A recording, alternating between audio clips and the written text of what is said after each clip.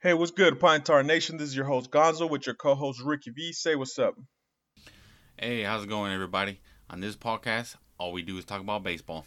We talk about baseball, and we want you to talk baseball with us. Follow us on Pine Tar Pod on Instagram, and give us anything you have that has to do with baseball.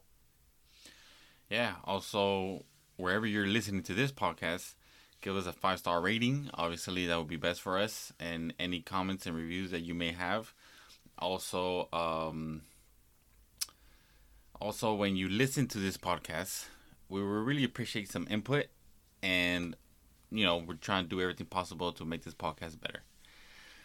Other than that, let's talk some baseball. Let's talk baseball.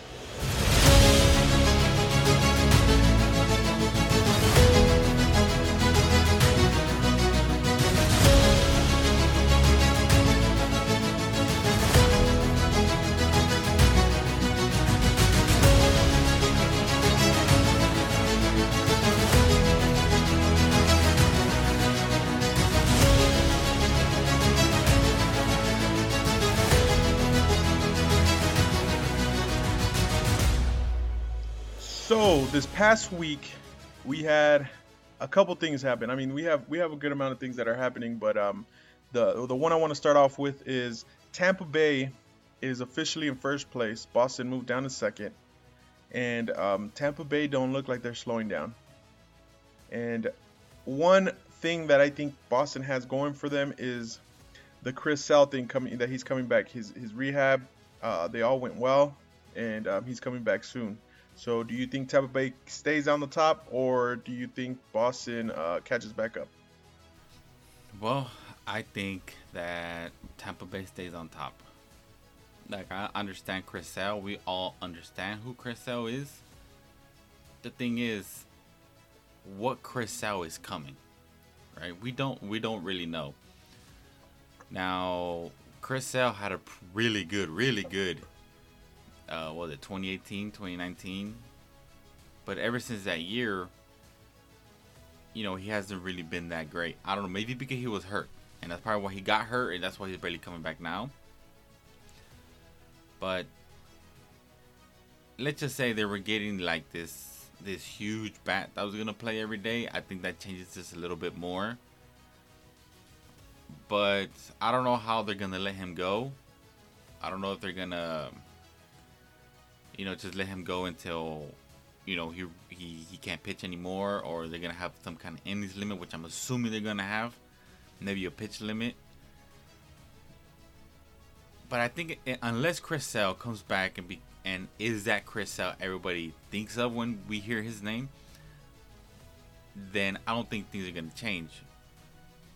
But let's just say he does come back and becomes that Chris Sale that we all know. Like those, as of now, the fact that we're already a week into August, when he starts and he gives you the performance, you have to win that game. That is an automatic win. You have to win his starts when he performs the way he does. You have to. If you lose any of his good starts, that is a waste of a win, a waste of a performance, and that's when Tampa Bay would just stay on top. And now, obviously, the only thing you have is that if Chris Sale does come back and becomes this ace again, and you don't win the East, at least most likely, you know who's going to start for you on the wild card. I mean, if you even get there. But there's positive negatives. But at the end of the day, I think Tampa Bay is. I don't know. At the end of the day, I think Tampa Bay is just a little bit too much complete compared to Boston right now. But that's why I think Tampa Bay takes the East. Well, stays on top. Yeah, and I think with the American League in general, I think it's very it's a weird league because you look at the East, you look at the Central, you look at the West in the American League, and the only other team besides the East that's competing is Oakland in second place. Everyone else is not there to win anything. So you got the division winners. You have Oakland right now because they're in second place. pushing for a wild card spot, and every other team pushing for a wild card spot is in the East. So a team like Boston that was in first place for so long, and then this past week ended up going winning only 2 games out of 10 out of the last week. So they ended up forfeiting the first place spot, and Tampa Bay took advantage because they're playing good baseball. It's in their best. It's in their best. Fuck, I lost the word.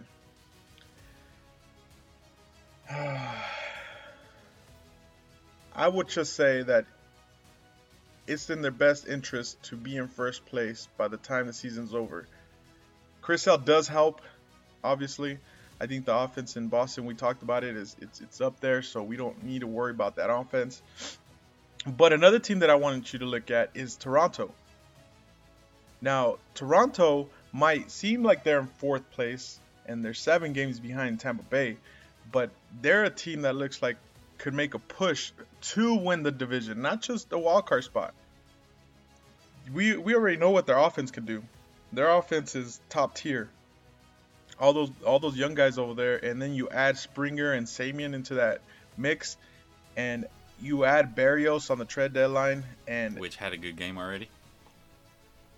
He's had a couple good games already. I mean, I think he lost yesterday, but it still was a good game that he pitched. But I just don't see them staying in 4th place. I see them pushing up. And then you have a team like the Yankees that are only doing good things, moving forward. I know you mentioned to me earlier that Anthony Rizzo tested positive for COVID. He's probably going to be out for about 10, 15 days. But, the dynamic of the Yankees changed when trades like these happen. And I think that's when they start making pushes too. So this East is going to be very, very entertaining to watch, especially if Toronto and the Yankees start doing what they're supposed to do, and Tampa Bay and Boston don't slow down. Somebody has to lose. I'll tell you that. Somebody has to lose, so it's going to be entertaining. Well, yeah, that's what I mentioned before, that there's a lot of teams going for. Let me put it this way: we have the Central. Nobody's going to win it from the Central other than the White Sox winning the division. Obviously, somebody needs to win the East. Somebody needs to win the West. That's 2 teams right there, right? From there, you have 1, 2, 3, 4 teams. And right now, those 4 teams are Boston, Oakland, the New York Yankees, and Toronto. Now, you could add Seattle in there if you want to. I mean, they are in the bottom. But as of right now, I'm looking at the standings right now, and they're only 5.5 games back from the wild card, so I wouldn't count them out just yet.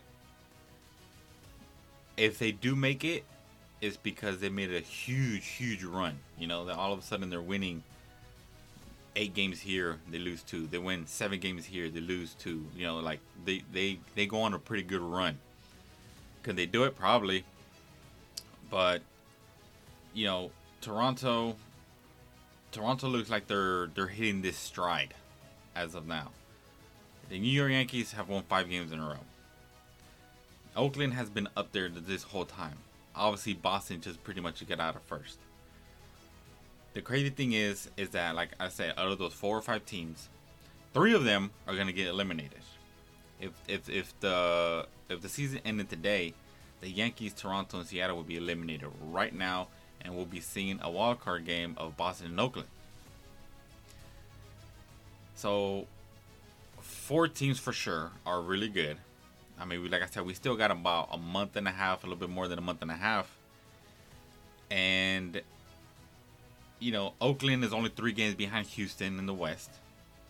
Boston is only about 2 games back of the East. Like I said, New York Yankees and Toronto are doing better. And they're just going to push it even more. Like I said, when it comes to September, like all these teams are going to be playing against each other. So this, to me, seems like it's going to be very, very exciting. I think the way this trade deadline was, like one of the best trade deadlines there ever was, pretty much. Like, I think this September is going to be as equally as exciting because, I mean, we're not even talking about the National League yet, but just the American League wild card is going to be crazy because all of a sudden you could be in first place and then a week later you're number 2 in the wild card because some other team has a better record than you. Like, these records are so close to each other that it gets to the point where, like, if you get out of first place 2 days later, you don't even make the playoffs. So it's gonna go down to the wire, I think, to the point where, I don't know if you remember, that teams start getting eliminated the last week of September, and all of a sudden there's like 4 teams in. Like, this person has to win, this person has to lose, this person has to win, this person has to lose in order for one team to even make it. Like, I think that's what it's gonna come down to. And honestly, I think of all the teams, I think I'm gonna have to get on your boat and say that Toronto is gonna do something big. Now, I'm not gonna say they're gonna win the World Series. I'm not gonna say that that's the team, the favorite. I'm just saying, like, considering they're kind of towards the bottom, I think they come back and, like, just grind it out and just play their hearts out, and I think they make it. And I think they won't really, I don't want to say surprise somebody, but I just think Toronto's going to come out this last month and a half and show everybody how good they really are. And I think they do big things. Well, they're going to have to do big things because they're one of the teams that are furthest behind from all the other wild Well, yeah, cards, they're only 3 games back, though. They're only 3 games back of the second spot. So that's what I'm saying. Like, everything is so close.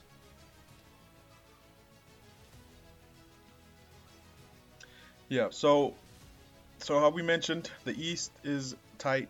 The Central, there's no competition there. White Sox got it.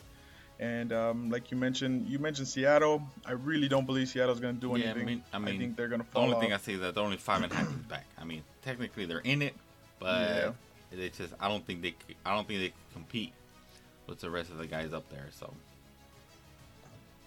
yeah, I don't think so. So before we leave the American League, because like I said, we kind of mentioned everything that's going on in the American League because it's all going on in the East. That's literally what's happening. It's all going on in the East, and it's so it's a little hard to give some of these teams kudos because you look at a team like the Twins and they're in last place. Like, it's sad to see that because they were a team that was supposed to be pretty powerful. Weren't you the one that predicted that the Twins were going to win the Central? Hell no! I predicted the White Sox to go to the World Series. As a matter of fact. Yeah, no, it was me. They let me down so hard. Oh, yeah. It was you. I don't know what happened, but no. That's a story for another day because I don't know. I think well, I will mention one problem, and we'll go from there. But I think the fact that they traded for Kenta Maeda, right? And at the end of the day, he was their go-to guy last year in 2020, right? He pitched good. He pitched good. We'll give him that. But the fact that you think he was going to repeat that in 2021, I think was a mistake. And here they are. When you say you, who are you talking about? Twins. I figured you would get that, but no. When I say you, I mean the Twins. But yeah, I think that was a mistake. So I don't think they had an ace other than Berrios. But their offense, that 300 home runs a year offense disappeared. It died. It died out. And here they are. Now I don't know what their next move is. I mean, they already traded Berrios, but maybe their run is over. Maybe they're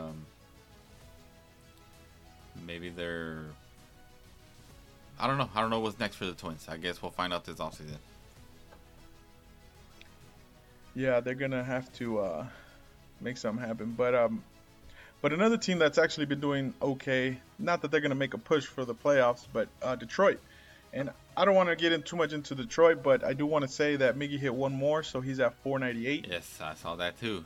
As a So matter of fact, I have I have the app MLB app, and I'm not gonna just sit here and watch every Detroit game. Like I ain't not gonna do that. So what I did is that I put notifications for Detroit when they play the start of game and like the score changes, all that kind of stuff. So I know when he hits a home run, I just get the notification.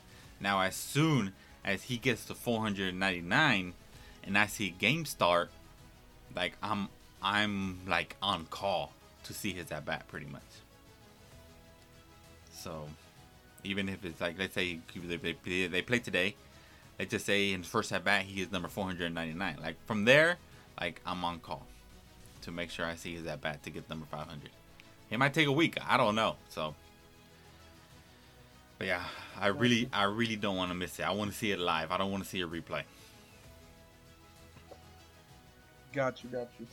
So with that final note on the American League, leaving on a good note, we move over to the other East, this time in the National League, because we have a new team in first place. Yes, I saw that. I was like, oh my God, here we go. And we said it, right? We said it. Somebody needed to say, you know what, this is mine. And here we are, Philadelphia, 7 games in a row, leader of the American League East. What you think?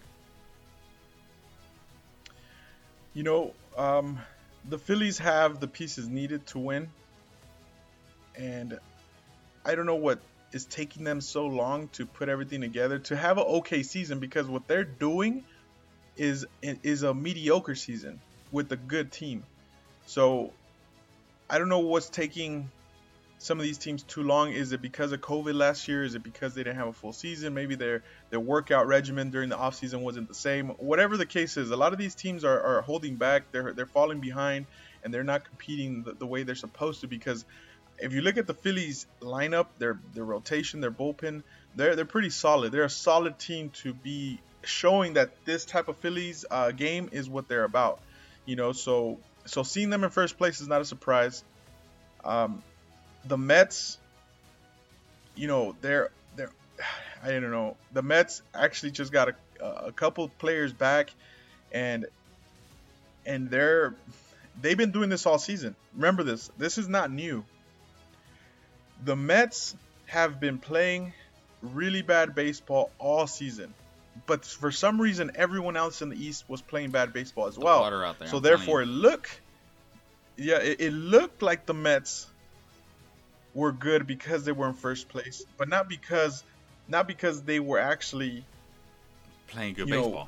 So great. Yeah, it wasn't because they were so great. It's because everybody else was so bad. So now with Philadelphia taking advantage, and don't be surprised, but Atlanta is only a half a game behind the Mets in second place. So the Mets gave an opportunity for the Phillies, and they give an opportunity for the Braves to say, hey, I feel like playing baseball now. And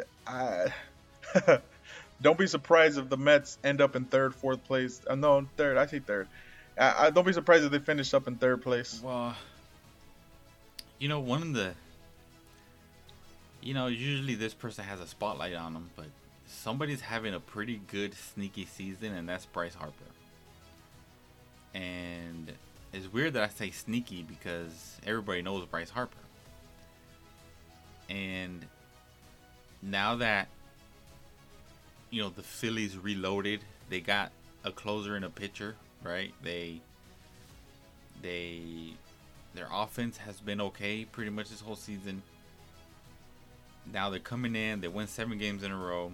The New York Mets have some injury problems all season. We've always said, and I always said, that their starting pitching has always been an injury-prone, starting rotation, and that's been the case this year. DeGrom, we don't know when he's coming back. We don't know if he's going to come back. It got to the point where even if he does come back, and let's just say he continues how he was, does he even win the Cy Young? Because he's been hurt how many times this whole year already? You know, as amazing as a pitcher that he is, I wonder if he even qualifies for like the ERR title and all that kind of stuff. That's how long he's been out. You know, and it gets to a point where like they kind of like, man, DeGrom was having a good season, but it's time to look past him and let's see who else can win this Cy Young award. Obviously, he was a favorite since his first start, but now we have the Phillies taking over the East. The Atlanta has been playing a little better. They finally got over 500 and they actually one game above 500. I mean, that's how it starts, right? And they're only 2 games behind the Phillies. Like, it's still, the East is still open, but it just looks to me that the Phillies I'm not saying they're going to win every game from now on, but like I mentioned earlier in the podcast, I said, you know, all you got to do is just win 8 games and then like lose 1 or 2. Then you win another 5, 6 and you lose a game or 2. You know, that's how you start, you know, getting 10 games above 500, 15 games above 500. Like, you just got to be, obviously, you just have to win more than you lose, right? But Atlanta, I think at the end of the day, I don't think he's going to have what it takes to catch up to the Phillies. I don't think the Mets have what it takes. I mean, I know they got Javier Baez, and unless Javier Baez and Lindor go out there and become beasts like we all know they are, I just don't see it happening. Then they also have, I don't know, I think the Phillies, I think the fact that they got Gibson makes a big difference. I think I do believe it gives them 3 guys, right? 3 guys that can go out there and become this good trio, and that's what you need. Have you noticed? I don't know if you noticed that every single very good team, right? Very good team that's close to like 60 plus wins. If you look at their starting rotation, you see 3 guys that can go out there minimum. Right? Obviously, we got some teams that could do 4, but 3 teams that for sure, 3 guys that for sure that will give you the chance to win, and that's what the Phillies have now. Yeah, I like that. I think the Phillies have the best chance at this moment. So now, remember earlier in the season we talked about how it's the Mets division to lose because everyone's doing so bad and they're losing it. Now it's the Phillies' turn. Now it's the Phillies' division to lose. And I mean, to say that the Mets don't have enough, I think they do, in the sense that it depends, right? Because remember, Taijuan Walker was one of those pitchers that dominated in the first half. Can he keep that up? Because we know that Taijuan Walker has had some difficulty, you know, being consistent in a whole season for a team. So can Taijuan Walker continue that for the second half? They have Stroman that can perform through a whole season. They picked up Rich Hill from the Rays. Remember that. That's just a veteran arm that can, you know, dominate for you and keep you in games. And then remember, Carlos Carrasco just came back.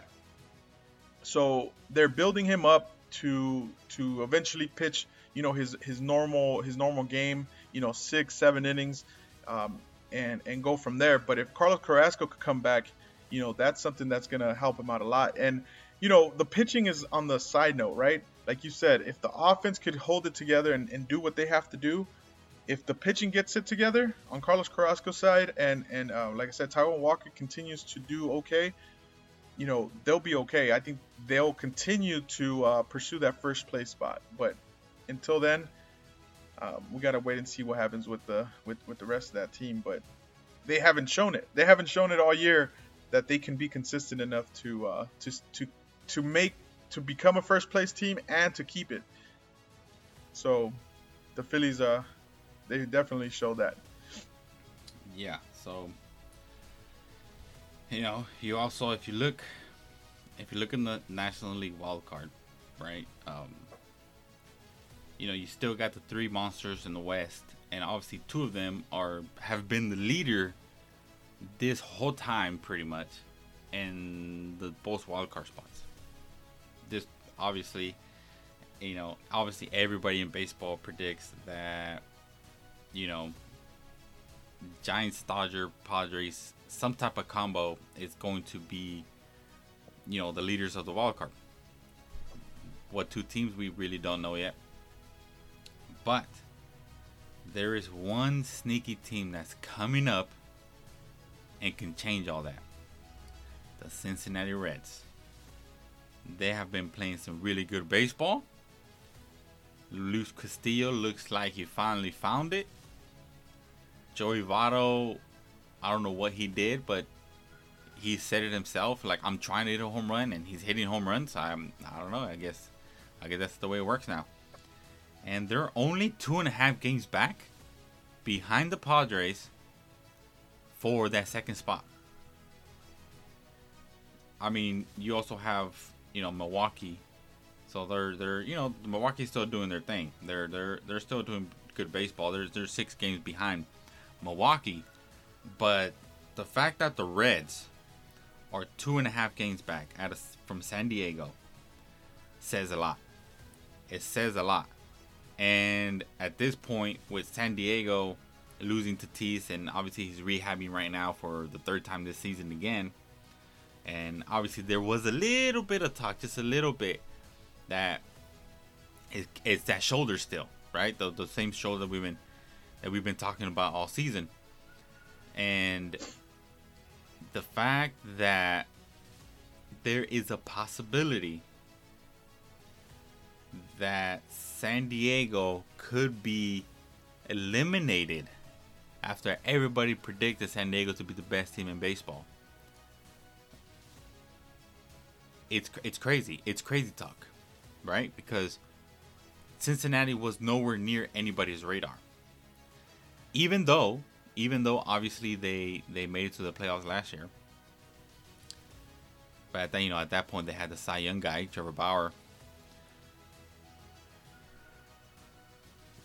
Now, obviously, like I said, that everybody thinks it's still going to be the Padres and Dodgers. But if Cincinnati comes in and takes this wild card spot, and let's just say eliminates somebody from the West, because we really don't know still, but as of right now it's the Padres, and eliminates the Padres, what kind of upset is that? The fact that the Padres are not going to be in the playoffs and the Reds are. Like, what kind of upset is that? Okay, the way I look at it is a little different. Now, I can answer the question of what kind of upset that would be, but it's not going to happen. The Reds, and I'll put me on record right now, the Reds are not going to upset the Padres. The Padres will win a wild card spot, and the Reds will not, unless they take the division, they will not. They're not going to take first of all, they're not going to take the division. I'm going to take that back. They're not going to win the division from the Brewers, and they're not going to take a wild card spot.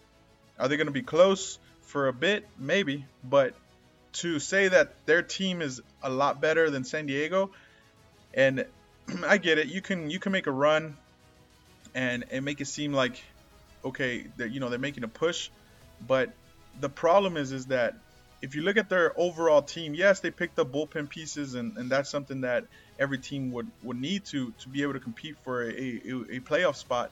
But I just don't see their starting pitching holding up, and their offense. Think about their offense. They have a lot of good hitters on that team. But for me to believe that they're going to perform at this high a level for the rest of the season, and then to believe that the Padres won't get it together in the sense of being consistent enough the rest of the season to lose a wild card spot, I just don't see that happening. I think the Padres are too good of a team. Their offense, even without Tatis at the moment, they're a better team than the Reds. They have better pitching than the Reds. I don't think there's any way that they catch them up, even though it seems like they are. Well, so do I, right? I think the Padres are technically, on paper, on the field, like, better. But at the end of the day, baseball needs to be played, right? And maybe it's the hot streak, the Cincinnati. Maybe they go back down to earth right? Maybe about 2 weeks from now, and all of a sudden, like, oh, it was a good run, right? Like I said, we still got some baseball left. Once it hits September, like I think a lot of teams start eliminating themselves. I think we start to see, okay, this is that, this is this, and we start seeing the schedule of like, okay, this team is going to play this team for 4 games, and this team for 3 games, and these are must-win games, and though this team needs to lose, this team needs to win, kind of thing. But the fact that Cincinnati is up there, it's just good for Cincinnati. Everybody thought they were going downhill. Everybody thought Joey Votto was going downhill.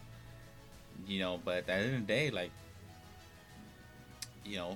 they're playing good baseball right now. Period.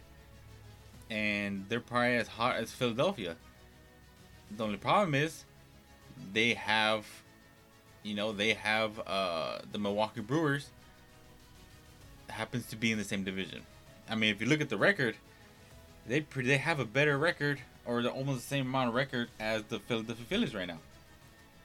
So, unfortunate to them, they have the three-headed monster of Milwaukee on top of them.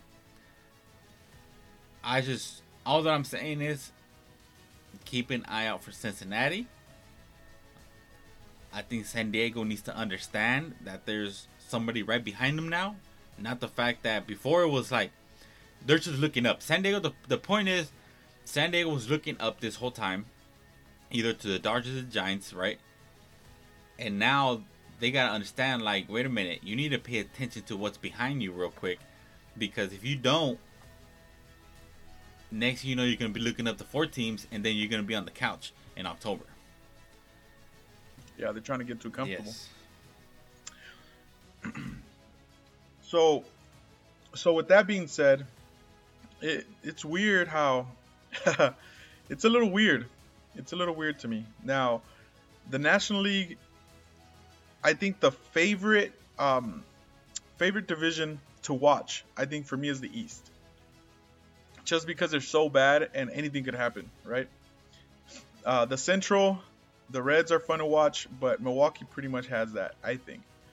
And then the West, San Francisco is continuing to show that they are good enough. Now, I don't even think I should be saying that anymore. I think we should just say San Francisco's in first place. They're doing what they're doing. Like, because for us to say that they're continuing to show, like, I think they had enough time to show that they're here, So San Francisco is first team to 70. They still have the best record in MLB. They have the Dodgers in second and San Diego in third. The Rockies and Arizona are making a push. Colorado has 3 games won in a row. They're trying to win that division. Let's see how it goes for the rest of the season for them. It kind of ended up happening where now the division in the East is important, and the West, like you said, Cincinnati has a shot, and they feel that they have a shot to compete for that second wildcard spot. But you always say it. You always talk about how can Cincinnati compete with one of these teams that are in the let's say, for example, the West, like the Giants. Can Cincinnati compete with the Giants in a 3-game series or a 5-game series? I don't want to say that's a easy question to ask, because once you get to the playoffs, somebody's offense could explode, right? Or somebody's pitching staff could just all of a sudden have like 3 phenomenal games in a row. We really don't know. But if I have to pick somebody, like, at the end of the day, I think I'm picking the Giants. Because like I said earlier, every good team has 3 guys that you can rely on that's going to give you at least a quality start, and that's all you can really ask for from your starter, right? Anything better than that, then hey, that's even better, right? But you got Guzman, Desclafani, right? I don't even say that right, and Alex Wood. that can go out there and keep you in the game, because that's all you can do. That's all you can ask for from your starter. And Cueto, Right, veteran. and Cueto. Obviously, if it's a 10-game season, then you will see him. But I think the overall offense of the Giants, it's better overall. Because right now it just seems like Joey Votto's doing everything. Yes, they got some other guys that can do some damage and stuff, but I think the lineup for Cincinnati is not as deep as the Giants, and that goes a long way, especially for the starter from the opposing team, right? Because let's just say that you got Guzman able to hold Joey Votto in place. It almost seems like you're also killing the offense of Cincinnati, right? But if you try to just contain Buster Posey, well, that's not good enough. You still have Crawford. You still have Belt. You know, you have a couple other guys, and then and let's not forget about Chris Bryant. So like the offense is just deeper, and I think that's why. I think I would take the Giants over Cincinnati. I would take the Dodgers over Cincinnati. I think in reality, I think I would take Padres over Cincinnati. But you never know. On paper, everybody's better than Cincinnati. Well, not everybody, but the teams that I mentioned. But the game needs to be played. And maybe, like I said, Luis Castillo looks like he's he's finding it, like he's just getting better and better. And then all of a sudden, come playoff time, here goes Cincinnati versus Giants first game, and Cincinnati wins because Luis Castillo outpitches Guzman. Like, we really don't know. But yeah, no. I think you're right. I think watching the East is gonna be pretty fun, unless like let's just say Philadelphia goes on this big run, and then it gets to the point where like Philadelphia got it already, right? Like that's done. Like kind of like how the Central is over there in the American League side when the White Sox pretty much took it already. If it becomes to that point where it's just like, okay, there's nothing to watch in the East already. We're waiting for that one team to make the move, like we said, and there it is. The Philadelphia took it. In that case, all the fun goes down to the National League West still, where the Dodgers are finally healthy, right? I think so. They have everybody back. Corey Seager's back. Mookie Betts is back. Trey Turner finally played his first game yesterday. You know, they have Walker Buehler. They have Max Scherzer. They have Julio Urias. Obviously, Kershaw is down. They're saying he might come back sometime in September. I think him and DeGrom are still in the same boat. We really don't know where they're at or how they're feeling or what it exactly is the problem. But it's pretty much gotten to a point where, you know, I've read a lot of sources that the Dodgers are this good, but yet it almost seems like the Dodgers haven't really hit their stride. And I just think it's got to a point where I think there is no more, I don't want to say excuse, but if the Dodgers are going to be that team that everybody predicted to be the best team in baseball, now is the time to show it. You have everybody. At the end of the day, your offense is based off, you know, you have good quality starters. At the end of the day, you have to go up there and bat. And there is no more excuse. If you are the best team in baseball, you have the rest of the year to show it. And I know it's weird that I'm saying this, right? Because at the end of the day, the Dodgers have the best run differential in baseball, which is weird to say. It's really weird to say that they have, top 3 best record in baseball, and yet, according to some sources, articles I have read, like, it just seems like the Dodgers have never hit a good stride.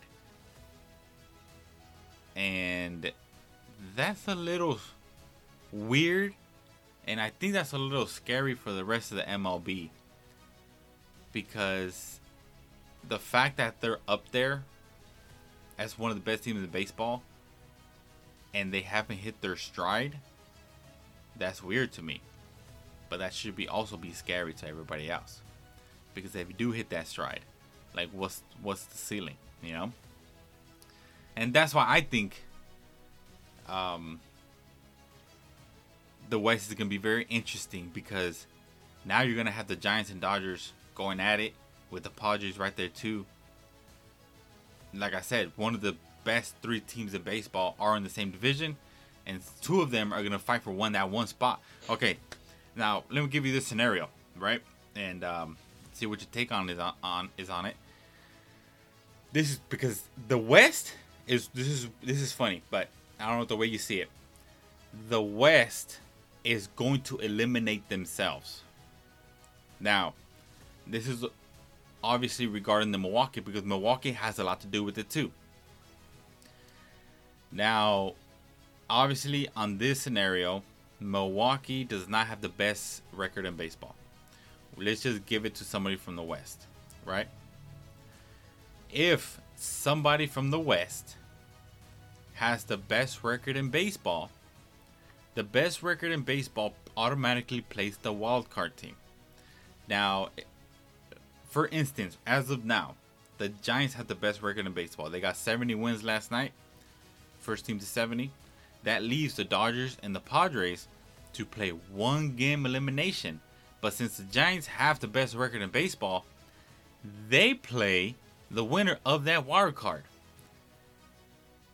So now you just eliminated 1 team from the West. That leaves Central versus the East in the first divisional round. And then you got West versus West in the first divisional round. So by the time you get to the championship series, another team is going to be eliminated from the West. Then you get to the championship series. Now you got the winner from the East and the Central versus the last team remaining from the West. Do you get what I mean? So that's what I mean about the West is going to eliminate themselves. Obviously, like I said, it all counts to the West having the best record in baseball.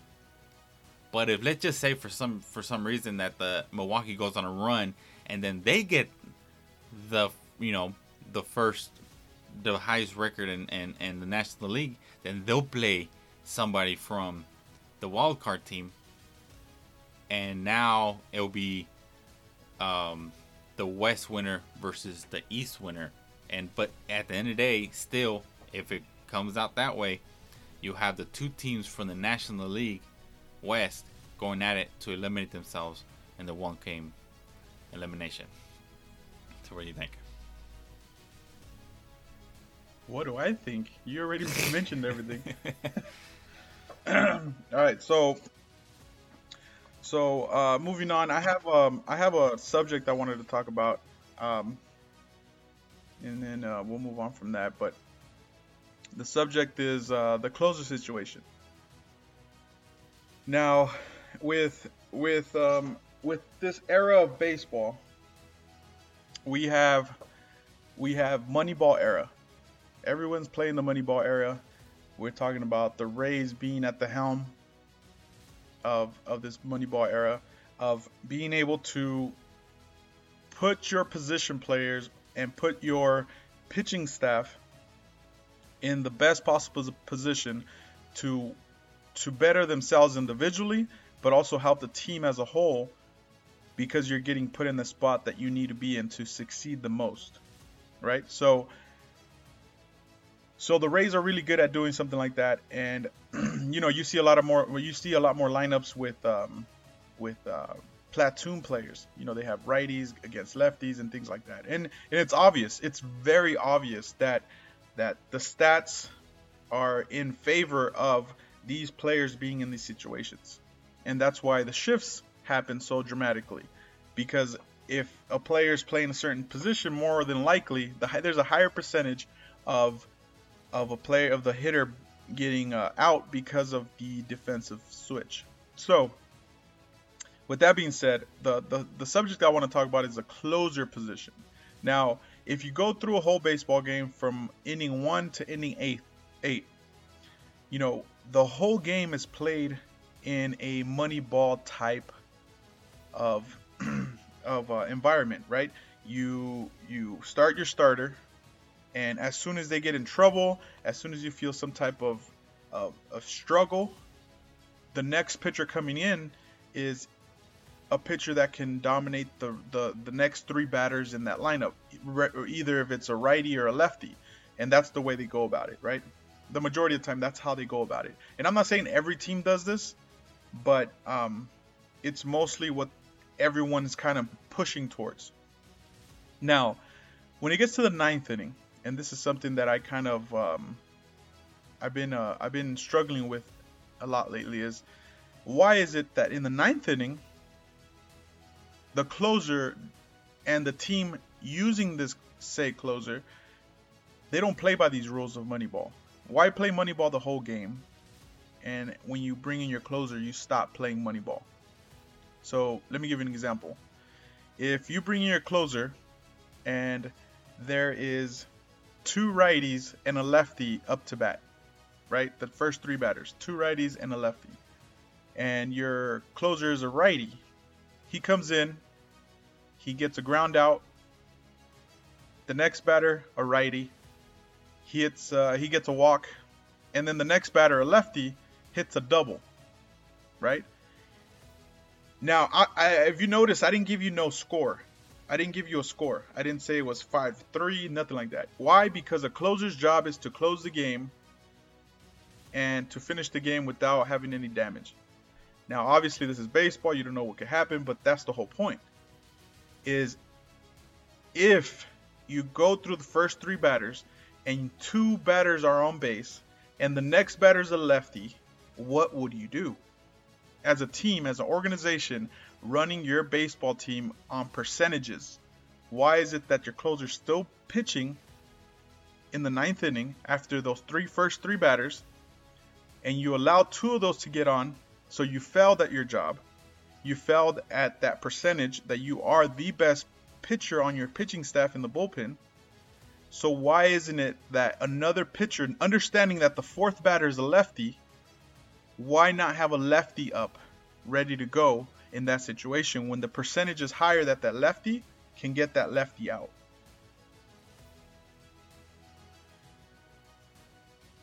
Some may say that being the closer takes somebody special, I guess, to a certain point. You know, not everybody can close. That's what they say, right? I've never experienced being a closer. I don't know what it feels like to be a closer, other than on this podcast, right? And you know, they have this supposedly, you know, according to what people say, right, and ex-closers say, and you know, obviously I've read interviews of Eric Gagne and John Smoltz, you know, Mario Rivera, Trevor Hoffman. They all say kind of something that they all feel relaxed, composed, angry. I don't give a, you know, like I don't give a shit attitude. Execution is on cue. Like they feel so many different things, but yet they don't feel nothing at all. That's what they say, right? Because like I said, I've never experienced this before. I don't know what they mean. Now, I don't know what that means really. I think it means like to be a closer, not only do you have to be a good pitcher, right? Like you gotta have good stuff. You gotta have lights out stuff. But I think that the fact that if you are not built and experienced to take on a pitcher situation, that even though you're up, let's say 5-2, and you're up 3 runs, if you cannot handle doing your job at that moment in time, you will fail. Obviously, you know, it has happened even to the great ones, right? Game 7, 2001, Mariano blew the saves, and the Arizona Diamondbacks won the World Series. Obviously, we all consider Mariano to be the best closer of all time. He has failed. But I think in order to be a closer, it's not about is lefties coming up, is righties coming up, what are the numbers. I think it's more than that. I think you have to find an individual with, with the symptoms that I gave you. And I think that's what it is. But, well, pretty much you want to find somebody that can get everybody out, not just lefties or righties, right? That's key. But there has been signs, and I saw it last year, right? We all saw it last year, where,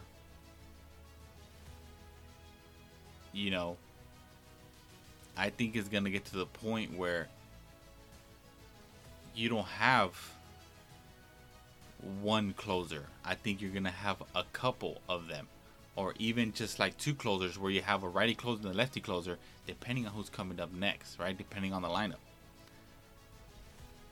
And the reason I say that is because in the World Series, we saw the Rays and Dodgers, and they kind of lead the way in these type of categories, thinking of something first. Now, having a closer like somebody like Eric Gagne, or somebody like Mariano Rivera, or somebody like Trevor Hoffman, Tim Raines, like all these guys. These guys were great, right? These guys came in and they closed it out. That was your go-to guy. He's technically your best bullpen piece available, your best pitcher out of the bullpen, the guy that can go in there and just shut it down. And I kind of agree with you. Like, why aren't they playing Moneyball? Because sometimes I think about it, right? You're watching a baseball game and you see this die-hard situation where it's like, man, like we need it's loaded bases in the 7th inning with no outs. Like, why not bring in your best pitcher at that moment in time, especially with the 3-batter minimum? Like, why not bring in your best piece at that situation? Why save him until the 9th inning when nobody's on base and you're up by 3 runs, right? And I just think having a closer is something that has been going on for so many years. But I think you're right. Like, you see it, and like you have 3 lefties coming up, but yet you're bringing in your righty closer. Like, why not bring in the lefty? Like, that's true. But I don't think baseball has reached that. I'm not baseball. I don't think Moneyball has reached that far yet. I don't think it's gotten there yet. I think it's going there. I don't know how long it's going to take, but I don't think it has gotten there yet. Not yet. I think that's something that how can I put it? It's hard to explain as a manager, right? Because let's say you do this and you don't bring in your closer and you go off stats and he blows it, and then he blows it again, and they're like, hey, how come you're not bringing in your closer? And all of a sudden you bring your closer and he closes it out, and then all of a sudden he has a good season. Like it's hard to deviate from that if the closer is doing his job at the end of the day. I think that's what it is. If the closer is doing his job, why stop that trend? Why stop the closer role for one individual? Why give it to 3 or 4 guys? Remember, it's not about taking the closer role and turning it into Moneyball. What I'm saying is, if I give you the scenario I gave you is 2 of the batters got on base, why not be ready with someone else? It's fine to have a closer. I think that's the way to go for a whole season, right? Because we're not talking about the playoffs. We're talking about a full season. In the playoffs, yes, I think they're going to be able to move things around a little better. But what I'm talking about is, if a closer comes in and allows 2 of the 3 runners to come on base, when you have a lead of 1 run or 2 runs, and you have a lefty coming up for your 4th batter, why not be ready with the lefty in the bullpen? That's my question. I understand the closer role, and I think the closer role is important, but I just don't understand why they're not ready if something bad does happen. Right, and I agree with you with that. That's my question. I do agree. And the reason I say this is because we saw it last year. We saw it in the 2020 World Series games. We saw it from the Rays and we saw it from the Dodgers. We saw it from both. Everybody knows that the Dodgers have Kenley Jansen. And we can go back and see how many games he actually closed that whole playoffs. How many other guys closed it out. How both teams managed the bullpen is the reason I think they both made it to the World Series.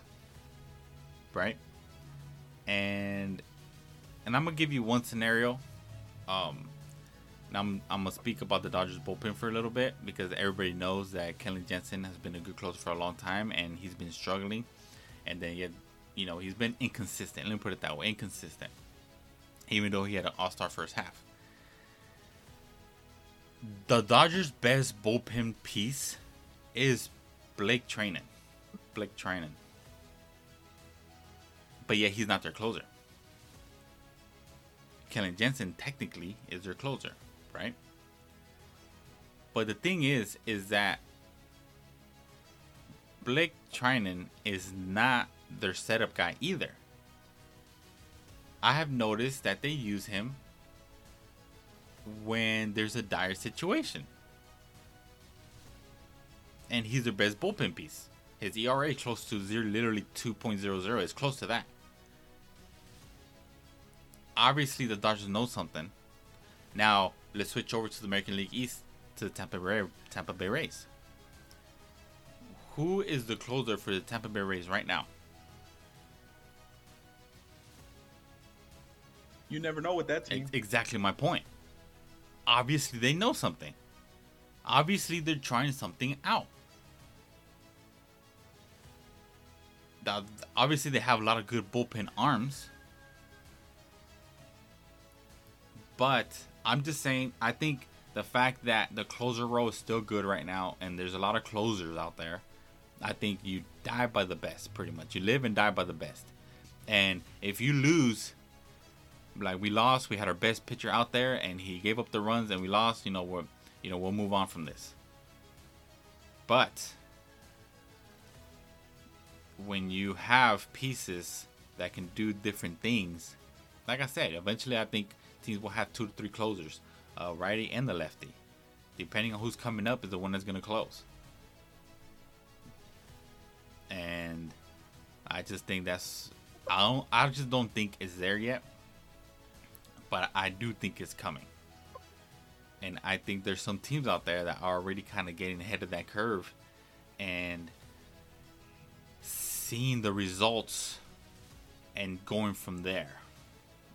Like I said, there are guys out there that can get anybody out, and everybody wants that guy, obviously, right? Regardless if he's a closer or not, you want somebody that can get everybody out, righty, lefties, doesn't matter.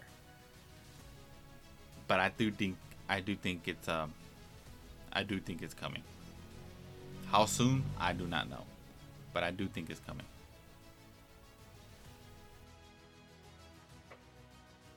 All right, and we'll see. We'll see if it comes sooner or later. This is the kind of situation where we would like to have you guys' input on Instagram. Let us know what you guys think about that closer situation, and this is our time to bring in our closer, and hopefully he doesn't fuck it up. But this is where we bring in the righty. Mm-hmm. Where's my theme song? I thought you were gonna sing it again. Nah, I got bad feedback. Well, anyways, ever since last week,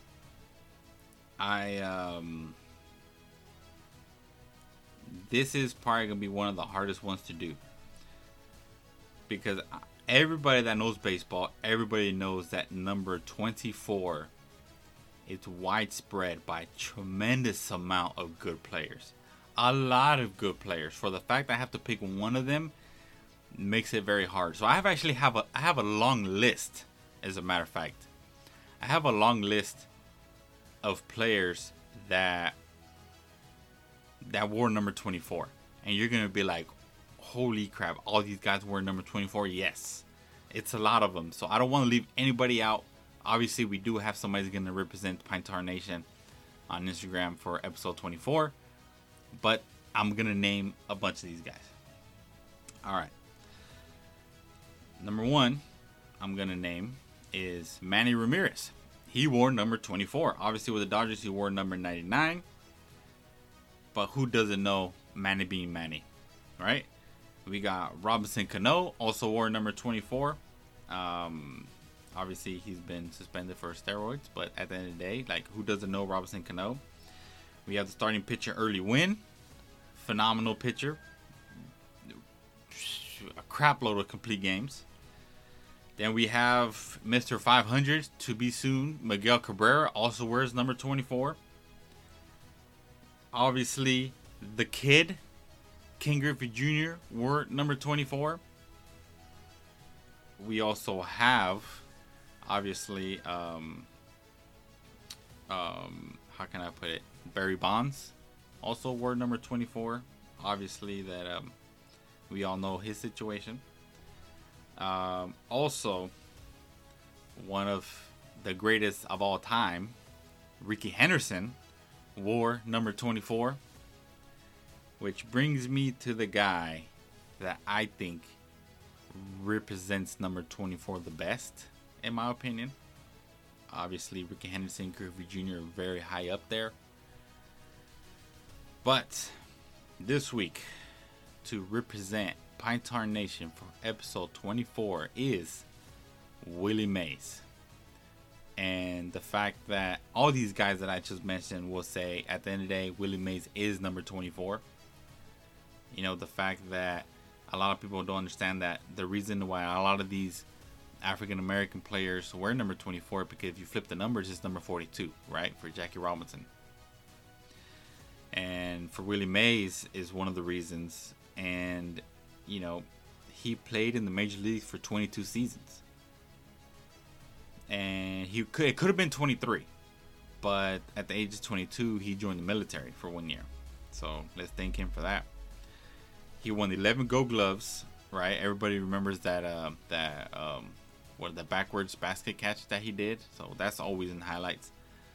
2 MVPs and was an All-Star 18 times. He won the World Series, obviously. And obviously first ballot Hall of Fame.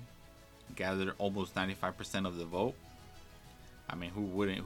My question is, who didn't vote? Like, why wasn't this guy 100%? Is what I don't get.